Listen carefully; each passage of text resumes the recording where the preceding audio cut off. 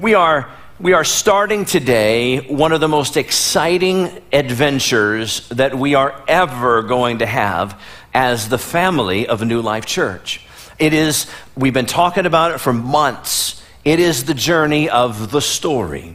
A couple of things about the story. Number one, if you're a teenager, like Pastor Trent said, or an adult, you need to have a copy of the story. In fact, what I'm going to do is I'm going to ask one of our brawny men to go back in the back and grab a case of those Bibles and just walk the aisles for a second. And if somebody doesn't have a copy of it, give it to them. Can you do that? Can somebody just jump up and do that for me, please? Thank you so much. Great, good. Let Larry, the guy that has a bum knee, do it. But whatever. Thank you, Larry. I appreciate you jumping up and doing it. Okay, so what we're going to do is we're going to make sure you got a copy. And why? Number one, because we want you to read one chapter a week. And here's the delicate balance that I have as the lead pastor and the primary teacher of the church, is some of you are going to be like, that is so much to read. You're asking a whole lot of me. And others of you are going to go like, that's it? Just one chapter a week? Really? That's all you're asking of us? I mean, doesn't that seem kind of minimalistic? Well, there's the balance in this. So if you want to read more, read more. Let me tell you a little bit about this book as you're getting it. It is the New International Version of the Bible, but it is not the complete Bible. It's actually written and developed as a novel. In fact, when you touch the pages, as you open up the pages, you're like, well, this doesn't even feel different. It feels like a novel. They took out all of the chapter numbers and verse numbers. They took all of those out, and so it connects together like a novel.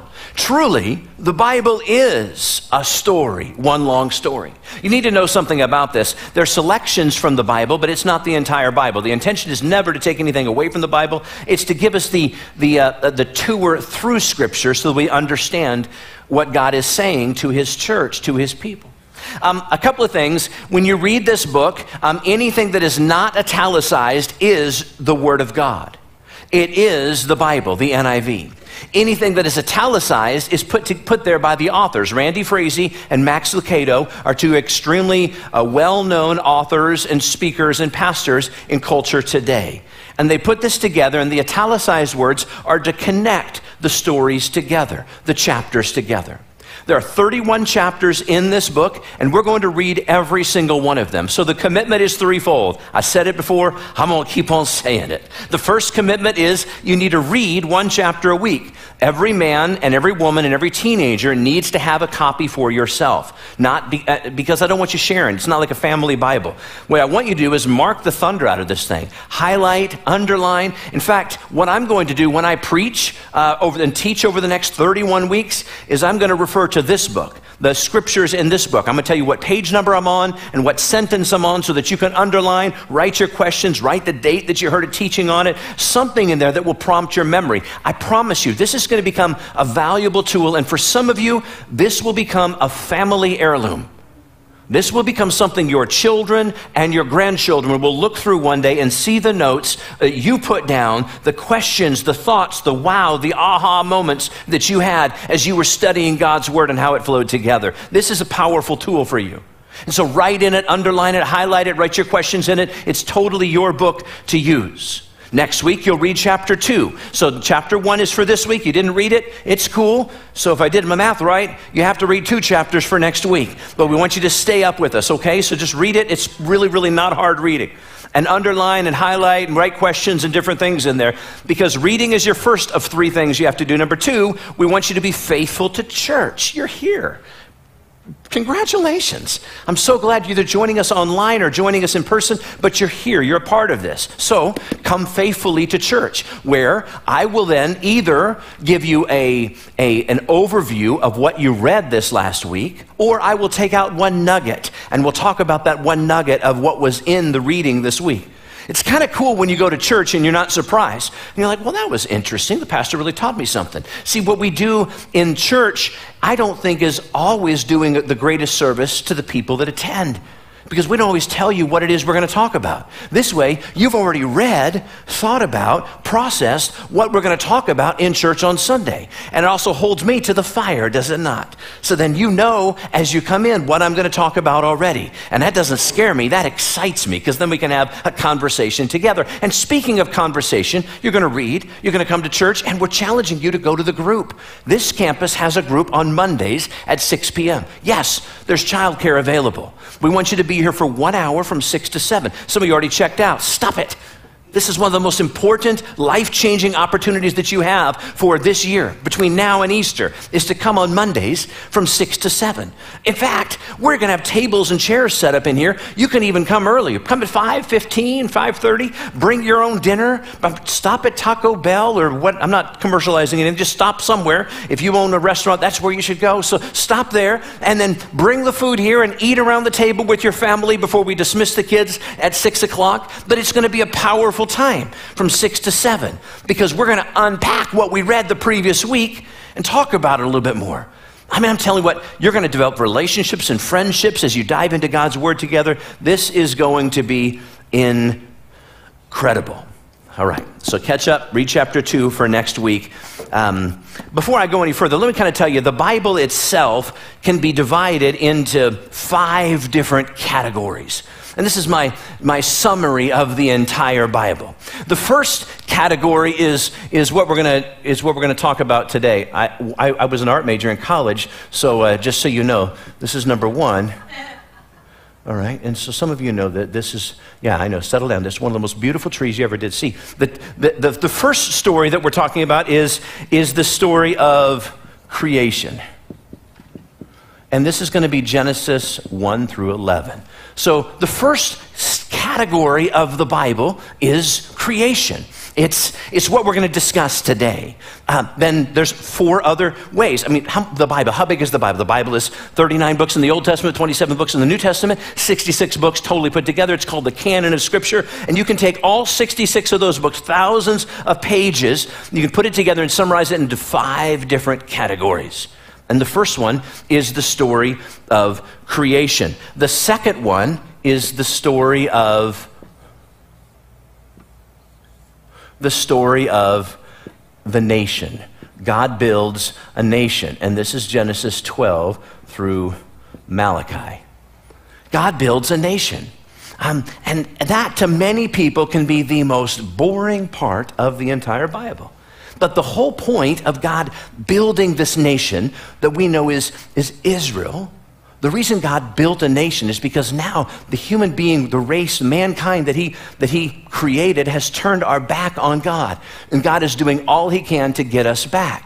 And the way he's trying to get us back is he builds a nation. And that nation, through all of the stories within the story of God building this nation, we're going to see a crimson red thread woven throughout it all. And it's the story of redemption. It's the story of Jesus, which brings us to number 3. And that is the story of Jesus. And that is going to be Matthew through John. Matthew, Mark, Luke, and John. So we go from creation to God building a nation to God giving us his one and only Son, Jesus Christ. And he gave us his Son so that his Son could bring us back into relationship with him, something that we forfeited way back in creation. And then number 4 is God builds a church. And this is going to be Acts through Jude. God builds a church. The purpose of God building a church, not a building, but people, followers of his Son Jesus, is twofold. Number 1, it's to bring us back into relationship with him. That's what he wanted all along. But number 2, it is so that we can tell the world that Jesus is coming back. So we can tell the world that Jesus is coming back, which is my 5th thing that I want to share with you, which is this thing again, which is, you know what it is. When you see it, you can be like, oh, I get it, yeah.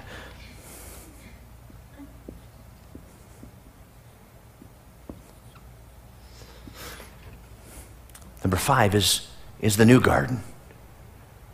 It's the new garden. It's the book of Revelation. And that's how you divide the Bible up. We started off in creation in paradise with God. We started off in relationship with God, and everything was perfect. And then we forfeited that relationship with God. So now God is building a nation to try to get us back, try to teach us that he's already got a plan in place to redeem mankind. And then he gives us his son Jesus, which is a fulfillment of all of the 300 plus stories or prophecies that God gives to us here. That don't worry, I got you. And then we're the church. This is where we're living right now, is what's called the church age. Jesus has not come back yet to get us, but one day, it's going to be today. I promise you it'll be today. He's coming back today. And if I'm wrong, he's coming back tomorrow. Okay? And it's possible I'm wrong. He'll come back the next day. I guarantee it. I just know he will. But he's coming back, and he's coming back soon. And so our job is to tell people that. Is to be the church, to act like the church, to walk like the church, talk like the church, go into the highways and byways, compel people to come into, not the church, into relationship with Jesus. And then finally, what was broken here is even better here. That's the story. That's the story of the Bible. And when I look at this right here, this, which is what we're going to cover today, I would tell you this is the halfway point of the book. Guess what? If you read chapter 1 of this book, you are halfway through the Bible. You're not really literally halfway through the Bible, but you're halfway through the story. Because this is on that side, the rest of it is on this side. Oh, you're going to get this a whole lot more here as we go through the story together today. I don't know about you, but I love going to the movies. My wife and I enjoy going to the movies. I'm so thankful the movie theaters are open up again. Hopefully we'll start getting some more awesome movies that are there. I like the action, adventure. I'm a guy. I like those kind of movies. My wife likes the true stories, the kind of real life things. So we compromise and we go see the true stories and the real life movies. But we really do like to see, here's the deal. If we're going to go see a real action movie, one thing that we both agree is we cannot miss the first few minutes of the film. You got to be in there, because nothing's worse than walking in and just seeing the letters on the screen 24 hours earlier. And you're like, but what happened? What happened? That's like the epic part of the film. The beginning of the Bible is much like the beginning of an action-packed movie. If you miss the opening minutes of the movie, you're not going to understand the rest of the story. So today we're talking about the beginning few minutes of the movie. This is what sets the stage for everything. And I'm going to divide this into 3 things that I'm going to say, and I know you're going to write these things down. Jot them down in the story if you want to. We're going to begin on page 1, so you might want to turn there because we're going to be reading from it in just 1 second. The beginning of the story, first thing I want to say is God begins with creation. It says, if I look on page number 1 in the story, the very first sentence, and I can't tell you which verse because there's no verse numbers, but I can tell you where the sentence is found. And for me, I'm committed to everything that I teach about or preach about will be fully highlighted or underlined inside this book for when I'm done, so we can see what we talked about here. But bring this book with you to your group on Monday, because you're going to be diving in even more with this. And you're going to have all kinds of questions, and guess what? You're going to have answers for people too. It's going to make you feel like, wow, God, I'm really understanding this. Genesis 1:1, the very first sentence, in the beginning, God created the heavens and the earth. What does it say? It says, in the beginning, God created the heavens and the earth. There was a big bang that took place. Some of you kind of checked out on me already. I'm not talking about the evolutionary bunk that is taught in some of our educational entities today. I'm not talking about evolutionary theory. I'm talking about this big bang that it's spoken for us in the first 4 words of the Bible. In the beginning, God. In the beginning, God. Who is the main character of the grand story? He is unveiled in the first 4 words, God. And he's unveiled and he's revealed to us right here at the very beginning. And notice that creation comes right after that. In the beginning, God what? Created. Well, God always was. He is, he always will be. God is not limited by time nor space, which if you think about it too long, your brain will explode. He's always been and he always will be. And the cool thing that I see about creation is if you're artistic in any way, This should appeal to you. If you are poetic in any way, this should really be something that you'll find this to be amazingly beautiful. On the first 3 days, God created in 6 days. Remember, on the seventh day, he rested. The first 3 days, God is creating places. In the second 3 days, God creates things to go in the places that he created on the first 3 days. Day number 1, for example, it says God created light and he created dark places. Day number 2, God created sky and God created water, separated them. Day number 3, God created land. Now we take a look at day number 4. Well, day number 4, God fills what he created on day number 1. Day number 1, he created light and dark. And so in day number 4, he fills those with the sun, the moon, and the stars. Day number 5, God fills what he created on day number 2. On day number 5, he fills the sky. He fills the sky and water with what? With birds of the air, and it says with all kinds of sea creatures. And then on day number 6, he fills the land. What does he fill the land with? With animals, all kinds of animals that roam across the earth, and with people, with human beings. But of all the things that God created, his creation concludes with his core passion, the thing that he cares about more than anything else that ever was: human beings, you and me. If you're looking at your story, turn to page number 2, way down at the bottom of page number 2, the very last little paragraph that is there, and then we're going to read just a couple verses at the top of page number 3. Then God said, "Let us make mankind in our image, in our likeness." Let's stop for a second. God, in the beginning, God created. Then he, after he created and rested, he's or on the 6th day, he didn't rest. On the 6th day, he's like, "Let us." Well, that sounds a little odd, doesn't it? Are you God? Are you by yourself? Is there more than one of you? He's telling us that in the beginning was God the Father. In the beginning was God the Son, Jesus Christ. And in the beginning was God the Holy Spirit, who is with us. So in the beginning was this triune God who was speaking as three, but in one person. That God himself is saying, "Let us make human beings in our image, in our likeness." In other words, you and I were created in the image of the Father in authority and in power. You and I were created in the image of the Son in grace, in compassion, in love.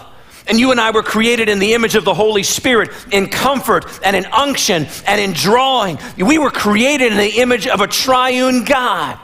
We were the only thing of all creation created in the likeness of him, so that they may rule over the fish of the sea and the birds in the sky, over the livestock and all the wild animals, and over all the creatures that move along the ground.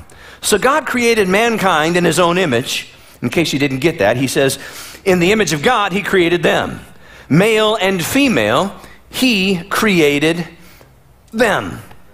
God's core passion, his singular mission was he wants to be with us. His core passion is depicted in Adam and Eve. Like many of you, I've traveled to a lot of places across this nation and in many places around the world. Preached the gospel in many different continents and nations, had the privilege of serving people and even vacationing. We've seen some beautiful things. We've gotten to ride the Maid of the Mist into the center of the Horseshoe Falls at Niagara Falls, one of the most incredible views on the earth. We've gotten to see the Grand Canyon. We've been able to see the beaches, multiple, the beaches of Kauai and the beaches of Sri Lanka. My wife and I walked on the coastline of the Black Sea. We've been able to see all kinds of man-made edifices that are gigantic and huge and breathtaking. I remember going to in former Leningrad, Russia, in St. Petersburg, and spending a day at the Hermitage. It's kind of like the Louvre in Paris. It's one of the world's most renowned art museums. There are Picassos and Monets. You get to see these tremendous works of art. I think about all of creation, all the things that I've seen, and God's like, it's all right. But you're amazing. Yeah, the most beautiful place you've ever been, think about it right now. It pales in comparison to what God thinks about you. He thinks of you and he's like, wow. And he's not saying, I'll say wow when you get your ducks in a row. I'll say wow when you finally stop doing that thing that you said you'd stop doing a long time ago.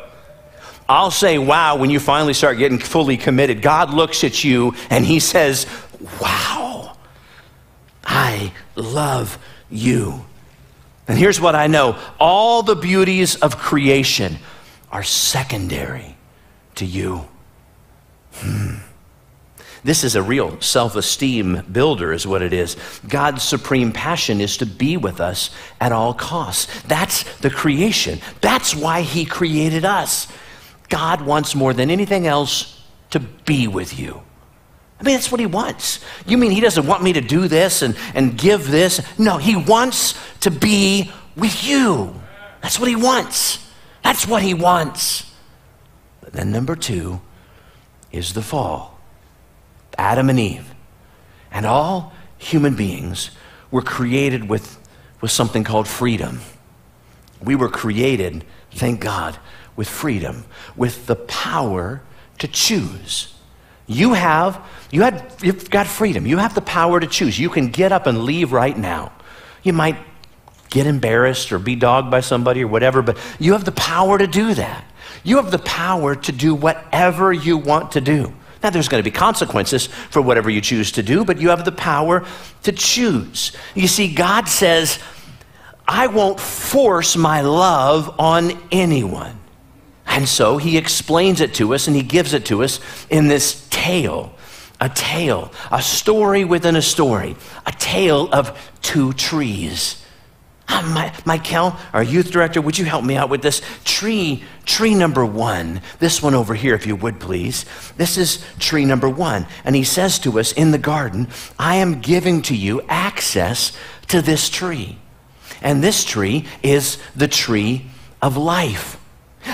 What is the tree of life? What is its purpose? I believe the purpose of the tree of life is to help us understand that we have access to God. We have access to him. He's going to walk with us in the coolness of the night. He's going to be with his creation. But God also placed another tree in the center of the garden. And this is called the tree of the knowledge of good and evil.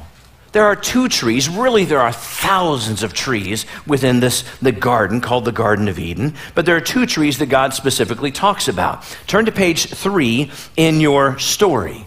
The very, very last sentence, the last couple of words on the bottom of page 3, and then we're going to read a few words from the top of page 4.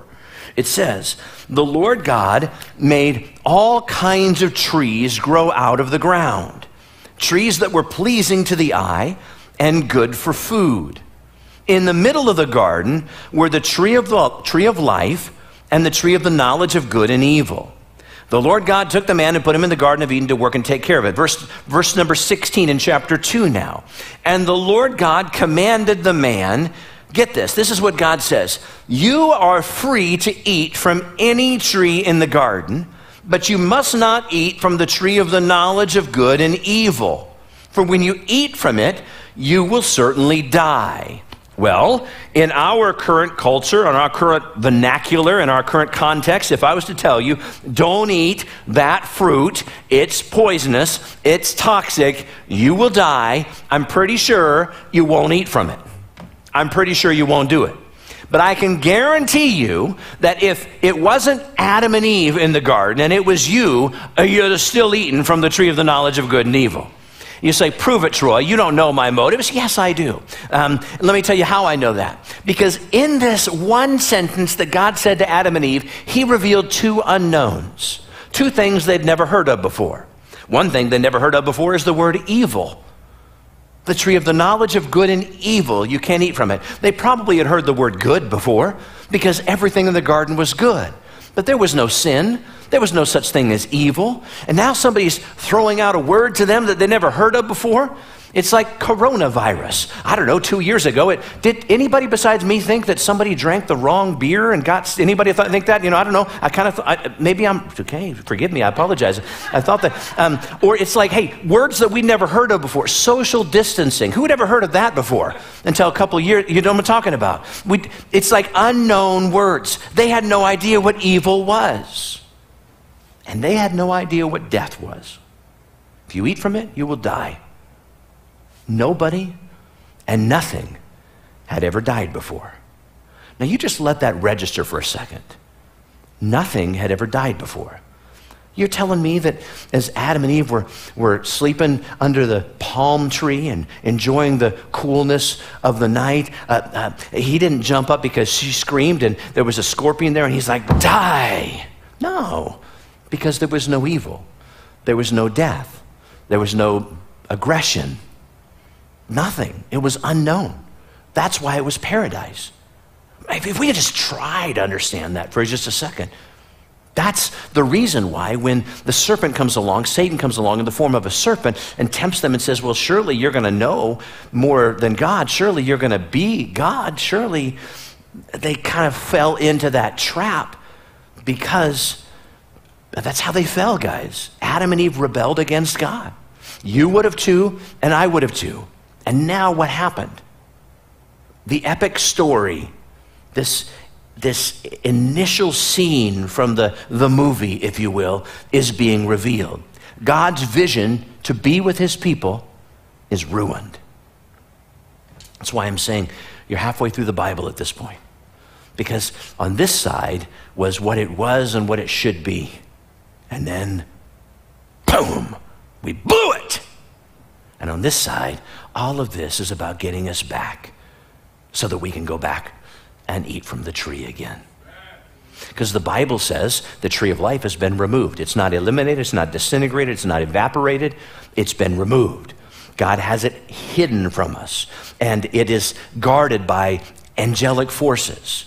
And in fact, it's not even, look at my Bible. I don't know if you can see those pink Post-its sticking out there. I highly doubt it, but if you can. The top one is what we just got done reading in Genesis. And all the way through to the very end of the Bible, we hear nothing about the tree of life again until in your book, if you turn to page 461. 461, that's a long ways, baby. Now we've gone all the way from creation to building the nation, to Jesus, to the church age, to the garden again. Revelation chapter 2, verse number 7. Where's it found, Troy? 461, about 2/3 of the way down.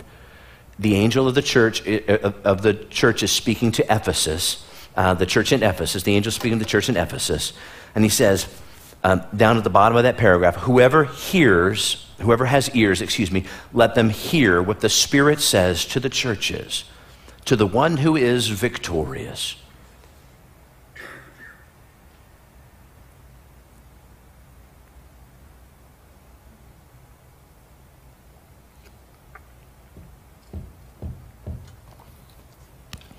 There is nothing on this earth that I want more than for you to be victorious. Man, this is my passion. He's speaking to the churches. If you can hear me, the angel is saying. To the one who is victorious. Not to the one that is the fullest. Not to the one that is the biggest. Not to the one that is the coolest. Not to the one that has the neatest programs. But to the church that is victorious. And we're not talking about the local church. We're talking about the capital C global church. To the church that is victorious. What's victory with God? Victory is faithfulness. To the church that is victorious, I will give the right to eat from the tree of life, which is in the paradise of God in heaven. Not only do we have the tree of life, but you can eat from it. It's full circle. Maybe this agricultural agrarian illustration just doesn't work for you. I hope it does. I hope it penetrates deep down in your spirit. As God is saying that which was removed because of sin will be brought back again. Hallelujah. So I said number 1, creation. I said number 2, the fall. And number 3, well, it's sin's damage. Sin's damage to humanity. And boy, has sin caused a lot of problems for us, hasn't it? Because Adam and Eve chose a different vision than God's vision. What was God's vision, Troy? Remember, God's vision was all he wants to do is to be with us. So because Adam and Eve chose a different vision than God's vision, sin became a part of their DNA. And they had babies. There's the word begat in the Bible a lot. There's a lot of begatting going on in this book, right? And there's a lot of children that were born. And everyone, oh, you look in the eyes of your precious baby or grandbaby and you're like, they're perfect, just so perfect. Let me tell you the truth, they are full of sin is what they are. They're selfish. Not my baby. Yes, your baby. They want what they want. They're demanding. And they're wonderful. Don't get me wrong. Next generation needs to be influenced, but we're all born with a sin nature. All of us have a tendency, a desire to do what we want instead of what God wants. And that's what the Bible talks about. Genesis 4, 5, 6, 7, 8, 9. The next 6 chapters in the Bible, in the book of Genesis, that's all it talks about. Read it. And as you read it, as you did this week, and you went through many of those excerpts, you saw, oh, the depravity of mankind was horrible. They were doing things that are an abomination to God. And so is our culture. So is our culture doing that. So are we. And that's what it's all about. It's explaining to us that this sin nature is permeating the entire human race. And so what does God do? He hits the do-over button. A little marriage counseling for you, by the way. This is free. If you're married, or if you have a desire to be married, or maybe a desire to stay married, you might want to consider doing this, okay? And this is practice the do-over. You say something stupid, you say something nuts, you say something ridiculous, you say something hurtful. You ought to be able to look at your spouse as soon as it comes out of your mouth and say, can I have a do-over, please? And if your spouse, if your wife, let's just be real, or if your wife is full of grace and tenderness, she's going to be like, I'll give you one more chance to try that again. Not that I've ever heard that today. I haven't seen my wife today, but I do hear that. And so I say things, and I don't mean to say it how it came out. May I have a do-over? Yes, I'm going to give you another chance. That's grace. That's actively. If you just ignore it, you're destined for trouble in your marriage. God does a do-over.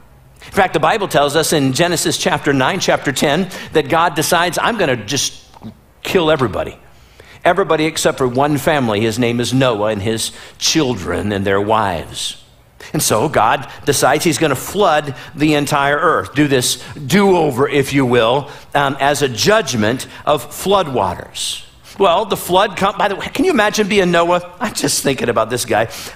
He's building a boat. Everybody's dogging him. It takes like a century to do it, like about 100 years to build this thing. And he's telling everybody all along, there's going to be thunderstorms. They're on the horizon. They're coming. And they're like, it has never rained on planet Earth. We have no idea. It's another unknown. Noah's talking about something he's never seen and never experienced, because up to that point, all of the plants of the ground have been watered from underneath, up from the ground, up from the core. Springs of living water had been watering the entire earth, which, by the way, in and of itself is its own prophecy of Jesus Christ. It's bubbling streams that will come out of the belly, out of the innards of you. That's what's going to water the area around you. The joy unspeakable and full of glory. I'm just telling you, it's all through the Bible. And so it had never rained before, and he's telling them it's going to rain. Sure enough, about 100 years later, he says, come on in, 2 by 2. The animals come in. They close the door. His family's in there. Thunderstorm, it's raining. Everybody dies. God's happy now. You got what you got. You deserve it. You think God is really emotional like that? You think God is doing, making decisions based upon emotion like you and I do? The answer to the question is no. Does God have emotions? I believe he does. He can express those emotions. But God isn't reactionary. We don't serve a God of disorder. We serve a God of order. I mean, we just read the creation story. If there ever was order, there was order there. God is a God of structure. May I say God is a God of systems. God is a God of strategy. He wants us to be like him, strategic. He wants us to be planning. He wants us to be thinking ahead. He wants us to be strategic and structured, systematic in the way that we even do church. I mean, I think God is looking at us right now saying, I am so pleased with you. You're reading my word. You're coming together to learn about my word. You're gathering together in groups to discuss my word. It's a systematic approach to a chronological order of his word and how it applies to our life. It's connecting his upper story with our lower story. It is so powerful. But the flood comes and God destroys sin from humanity, except, and God knew this, he did not. He could not, and he would not destroy sin nature from humanity. You see, you'd have thought that after Noah and his family saw all those people die because of sin, that they would have lived better. But the first thing they did when they became Gilligan's Island and got shipwrecked and got off the boat is they sinned. Terrible stuff that you'll read about in the story. It would take something much bigger than a flood. That's the whole point. Something much bigger than God starting over again. It would take a sacrifice of epic proportions to eradicate sin.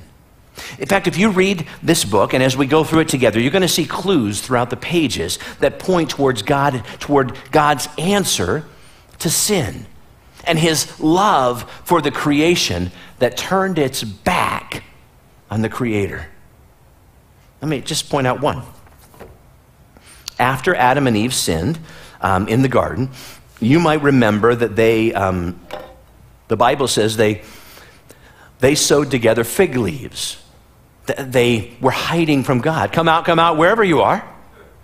And God knows where they're at, and they come out, but in that time they had been full of shame, because now shame was introduced to the world. It had never been introduced before. What is this feeling that I'm feeling? I'm embarrassed. I'm full of shame. I'm humiliated. I feel disgusting. The same thing that you and I feel when we sin. And they wanted to cover themselves, which, may I just add something to current culture? Moms and dads, can I just challenge you? I am speaking as a spiritual leader in your life. I don't really care what side you're on with regard to mask or no mask, okay? Not opposed, I'm not for, I'm not against. I'm just saying that here's the deal. If we allow this to go on too long with our children, they too will want to hide. They're going to want to keep themselves away instead of revealing themselves. What does the face show? It shows every emotion that you have, joy and sadness and anger and discouragement and frustration and fear, and it's all shown from behind the mask. The challenge that I have is we don't want to hide these things. We want to live openly before one another. And so I'm going to go back a little bit. Adam and Eve hid themselves because they were so full of shame they didn't know what else to do, and it's the same thing you and I do, and God does something powerful. Come out, wherever you are, and they come out, and they've got the fig leaves on, and he's like, take them off. I mean, it's what the story talks. Read it. Take them off. So they take them off, and God does something. And it's revealed to us in about 5 or 6 words in the Bible, but let me elaborate on it just a little bit so you can see what happens. It says that then God gives to them animal skins. Let me just throw this out there. God doesn't just, and there's some animal skins. He doesn't run down to Walmart or call up Jeff at Amazon and say, hey, Mr. Bass, would you deliver some animal skins to me like I did, right? No, what he does is he probably, take those off, stand right here. Let me show you the effects of what you just did by eating from this tree. Then he takes one of his animals, all of them are unblemished. Not one of them had anything wrong about them because they were in paradise, created by the Creator God for His creation at our disposal. And death had never been seen on the planet before. And so he takes the animal, I think in eye shot of Adam and Eve, and he executes that animal in front of them. Blood is all over the place. A sacrifice was going to be made. And God, maybe through an angelic force, I don't know how it looked, but cut that animal open, gutted it right in front of them. They had never seen such horrible, horrific scenes before. God then removes the skin from the animal, scrapes it off in front of them, and gives it to them and says, cover up with this. Put it on. You're full of shame that you should have never been full of before. I told you, if you eat from that tree, you're going to die. You're not just going to die a physical death, but emotionally, you're dying right now. You just saw what I had to do, because in a few thousand years, I am going to give to you something that isn't just going to cover your shamefulness, your nakedness, and the result of your sin. I am going to give to you a perfect, spotless lamb, my very son, Jesus Christ, and he will give his life as an innocent one, as a ransom for your souls. All along, from the time of creation to the time of Jesus through the church age, God's plan is to get us back into relationship with him, and it's all revealed in the story. When you read it, don't just read it, speed read it, but read it and think about it. Pray before you read it. Say, God, would you reveal to me what you're trying to tell me? The Bible says at the end of it, if we were to record everything that took place, there's not enough volumes in all the earth. It's a way of us understanding there's deeper levels to God's word. What's the application of chapter 1, Troy? What's the application of the creation story of the garden? Well, in creation, God shows you, oh, here we go. In creation, God shows you that you're valuable because he created you and he created me. Oh my God. That could have been it. Because one day there's going to be another trumpet. And it's going to thunder across all four corners of this globe. Not a single person will not be able to hear that trumpet. Then the voice of the archangel is going to thunder across the sky. Then the Bible says the dead in Christ are going to rise first. And those of us who are left behind, are going to be caught up together to meet him right there in the clouds in the sky. Jesus is coming back. So, the application in creation, God tells us in creating us, look at the beauty around you. You're even more valuable. In the fall, God shows us you're valuable. And in sin's damage to humanity, God is showing us that you are valuable. Turn to your neighbor. Look him in the eye. Would you do that? Just say, you are valuable. You are valuable. You're valuable. You're valuable. God wants to be with you. God wants to be with you. If you think about that, he wants to personally be with you. And at great cost, God has done everything possible to get you back. You're valuable. True, lasting self-esteem begins by believing what God says about you. Heavenly Father, thank you for your word. It'll never return void. It's truth. Thank you for this story. Thank you, God, for giving us a glimpse at the initial epic scene.